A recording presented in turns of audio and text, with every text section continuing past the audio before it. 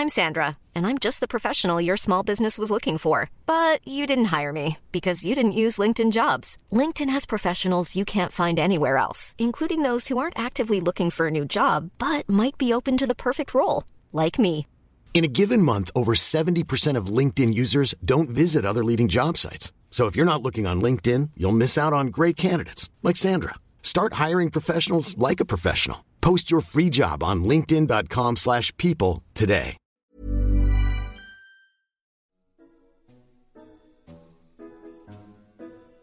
Our thanks to this week's sponsor, Bonningale Nurseries at Wolverhampton. There is no better group of plants for flower power than forms of the shrubby potentilla, producing single rose-like flowers continually from June to the first frost.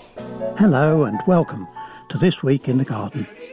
I'm Peter Seabrook, here to exchange some news, views, a bit of seasonal advice and hopefully answer a few gardening quandaries along the way.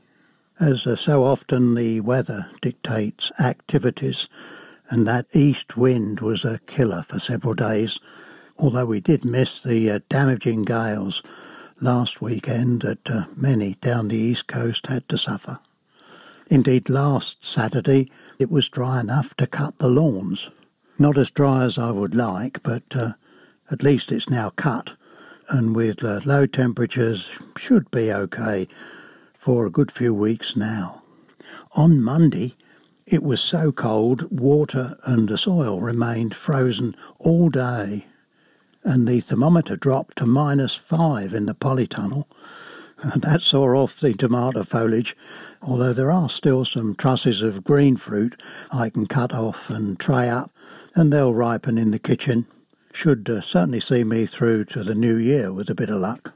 The bed of roses planted a year or so ago in the front was getting a bit tall, so all but the budded stems were cut back by a third, the surface weeded, fallen leaves gathered before I applied a mulch of oak leaf mould among the emerging cyclamen coombe foliage. Oh, and there were the first signs of pink flower buds just popping up.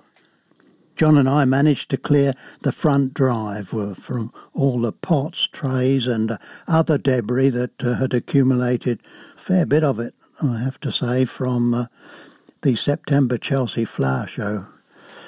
You know, it's surprising how much has to be cleared up and how long it takes to do. But on Sunday I had a day off and journeyed to Watton-on-Stone near Stevenage, where I was invited to an excellent Sunday lunch, all allotment-grown produce.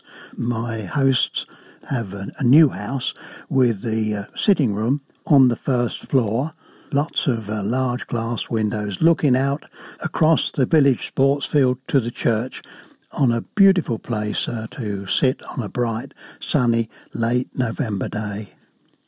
On return home, I picked a lovely handful of raspberries from the polytunnel.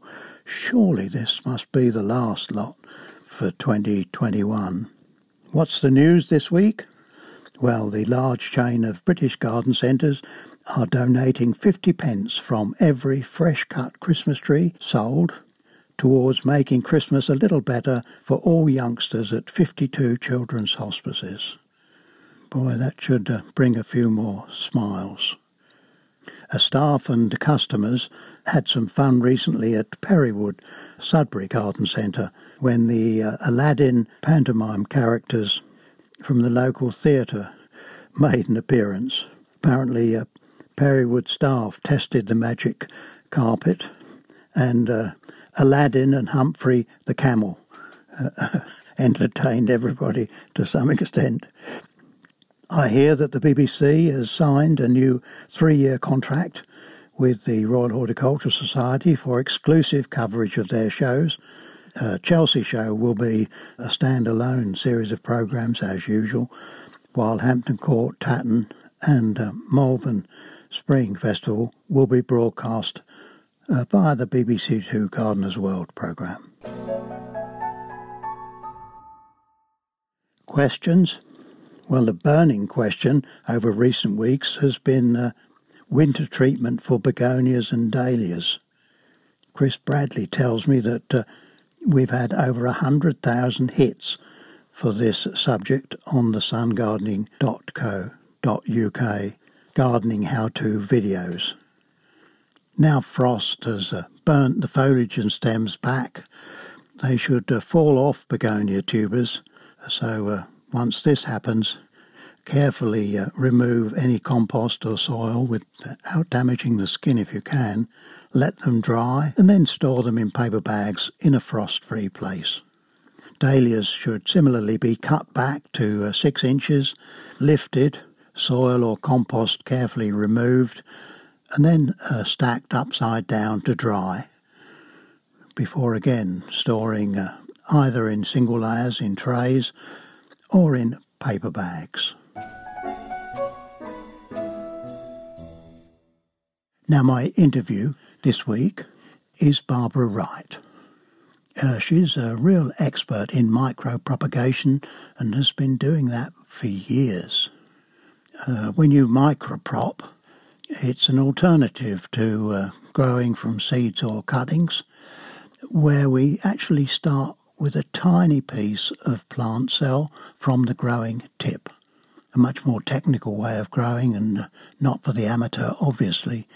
But growing new plants in this way allows very rapid multiplication.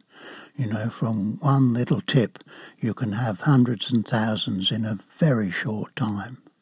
The image of microprop plants is quite futuristic looking. Plants in glass jars, growing away and multiplying on a clear agar, no soil. If you've got an orchid on the windowsill, there's a very good chance that it started life in this way, and also that you paid less for it, thanks to the speed and great numbers that can be produced in this way. As well as the obvious financial benefits of growing plants more quickly, we can also grow them disease-free. It's a good way to eliminate virus from strawberries, chrysanthemums, all those kinds of things. It's a very interesting topic, so I wanted to ask Barbara to tell us just a bit more about it. So, Peter, it's very much a sterile technique. We actually propagate it in a laboratory. So conventionally, plants have been micropropagated for 40 years plus. It's growing plants in sterile cultures, so we use honey jars with a medium. So we would actually give the plants all the nutrients they'd need to grow in, rather than them having their roots in the soil or compost or whatever. We actually have to supply all that to them.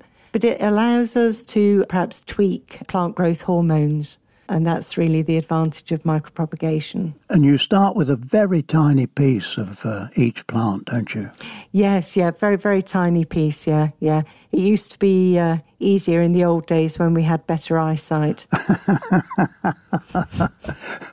And so why is this necessary? Okay, so we have to start with a tiny piece so that it's as sterile as it can be from the apical bud.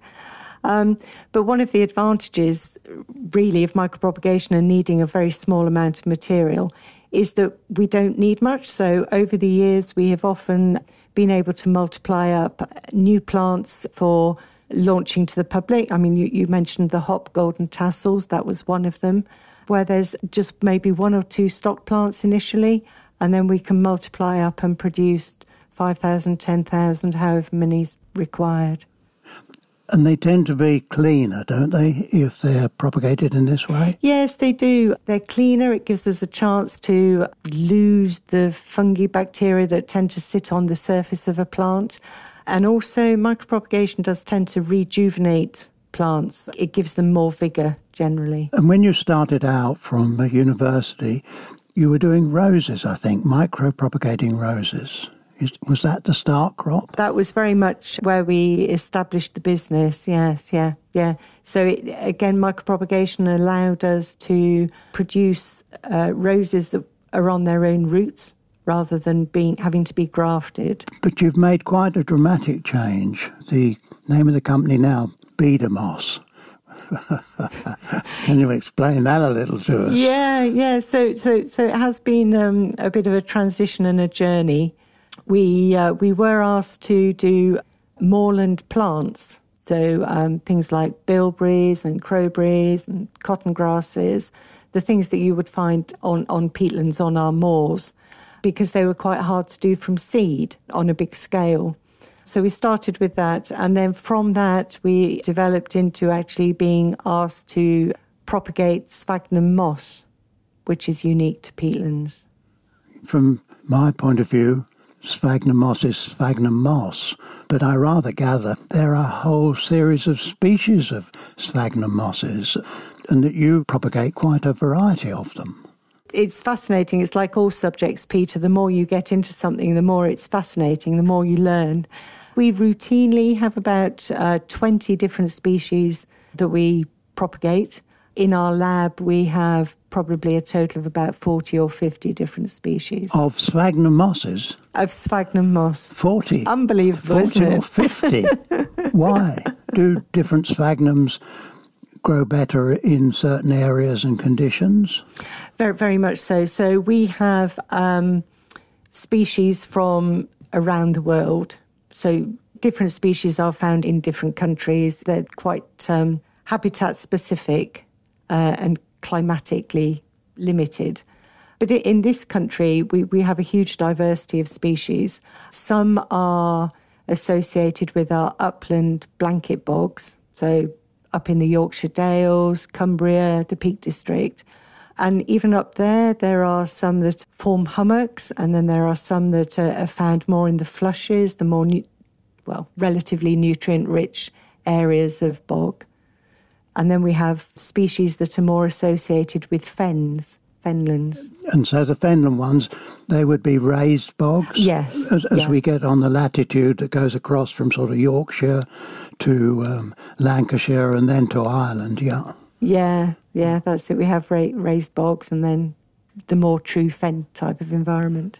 And so when you open your honey jar, which has, who knows, 50 or 100 or more of these little tiny propagules, then what happens to them and how do you get them out onto a hillside for blanket bog or something like that?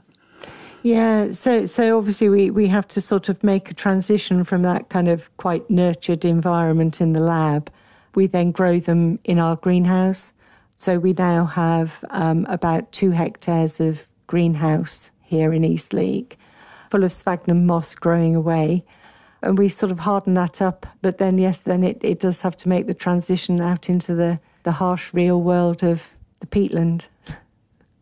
And is it on its own or is it in pots or how do you handle it? Okay, so we actually handle it in small handfuls. They're little small clumps of moss. So there's perhaps about 50, 100, 150 strands of moss in a handful, in a clump.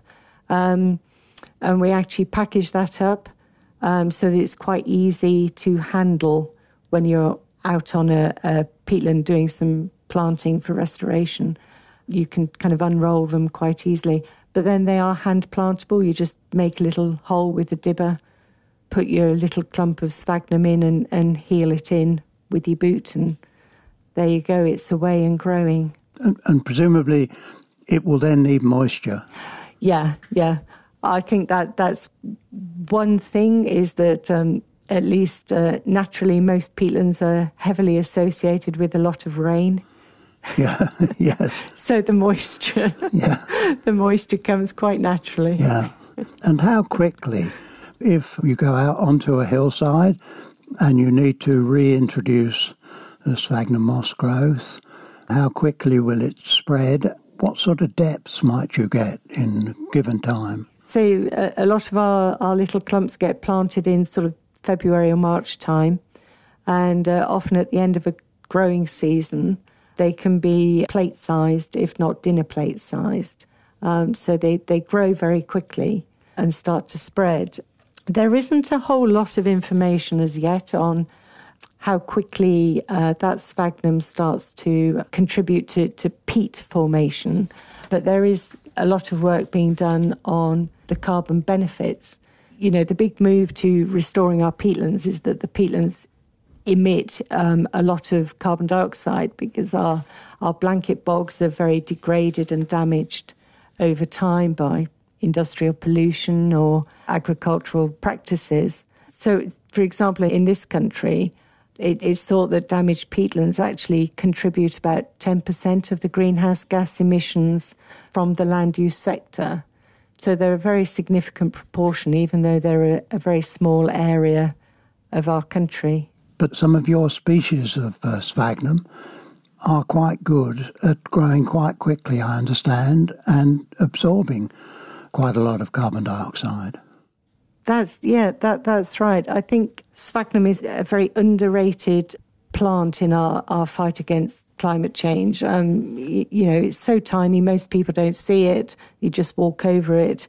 So in comparison to sort of walking through a woodland or a forest, which, everyone sees the trees. But in fact, globally, peatlands store twice as much carbon as all the forests in the world, which is quite an amazing statistic. It is an amazing statistic, yeah. It's just the little forgotten thing in our whole climate viewpoint. It's a long time ago since I was walking about on raised bog in Ireland in this particular case, and there I was told off for actually walking on raised bog because once you tread on sphagnum and exude the air, it could take, they told me, 5 to 10 years before it got back to growing in the normal rapid way that it would. I think that's where we feel that being able to micropropagate the sphagnum is so important, because obviously the existing peatlands with sphagnum, it is a very sensitive ecological system, as you say, and so we do need to keep those intact and preserved.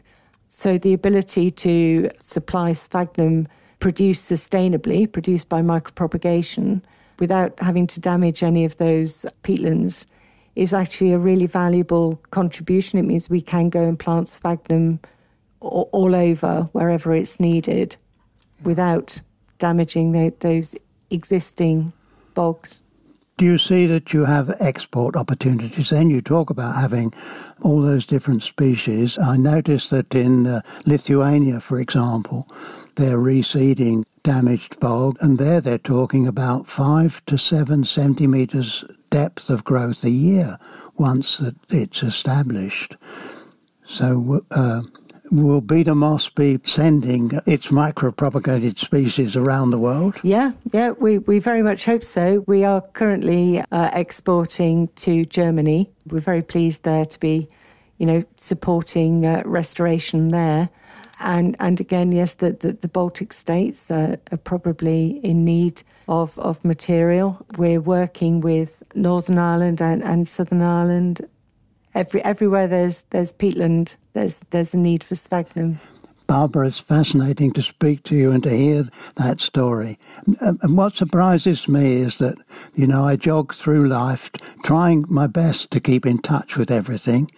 And then people that I know quite well, working away, not so very many counties away, doing work that I had no idea about. Why don't we talk to one another more? Yeah, well, I think one of the really interesting things that Neil and I find, Peter, is that our business has been very much based in horticulture. Originally, we were producing ornamental plants, and we find ourselves kind of coming full circle back to that, because one of the other big uses for sphagnum is actually as a use in growing media, as a potential peat replacement.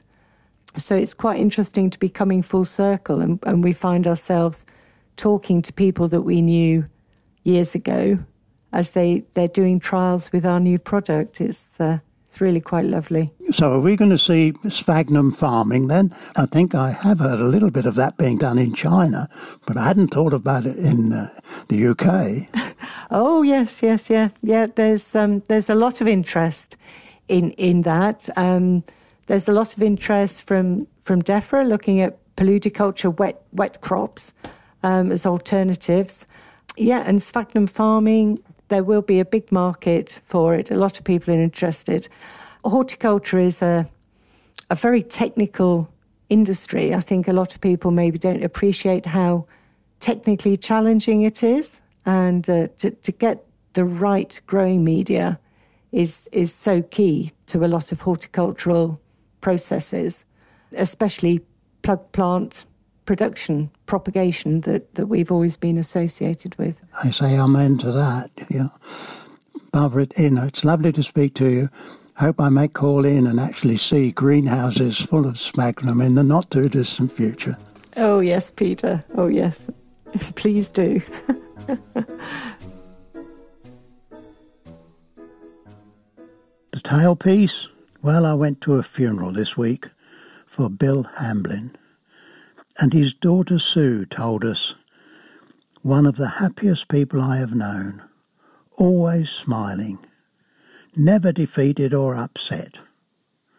When slugs attacked his potatoes and fly destroyed the carrots on his allotment, he shrugged and said, yes, but we had fun doing it, didn't we? Farewell, Bill. It was good to have enjoyed your company and your smiles, as did many that packed the church to say their goodbyes. Keep gardening, and I very much hope you have fun doing it. Join you next week. Our thanks to this week's sponsor, Bonningale Nurseries at Wolverhampton, to my producer, Rich Jarman, and to you for listening. There is no better group of plants for flower power than forms of the shrubby potentilla, producing single rose-like flowers continually from June to the first frost. All are very easy to grow in any garden, but the best results are obtained in lighter weathering soil.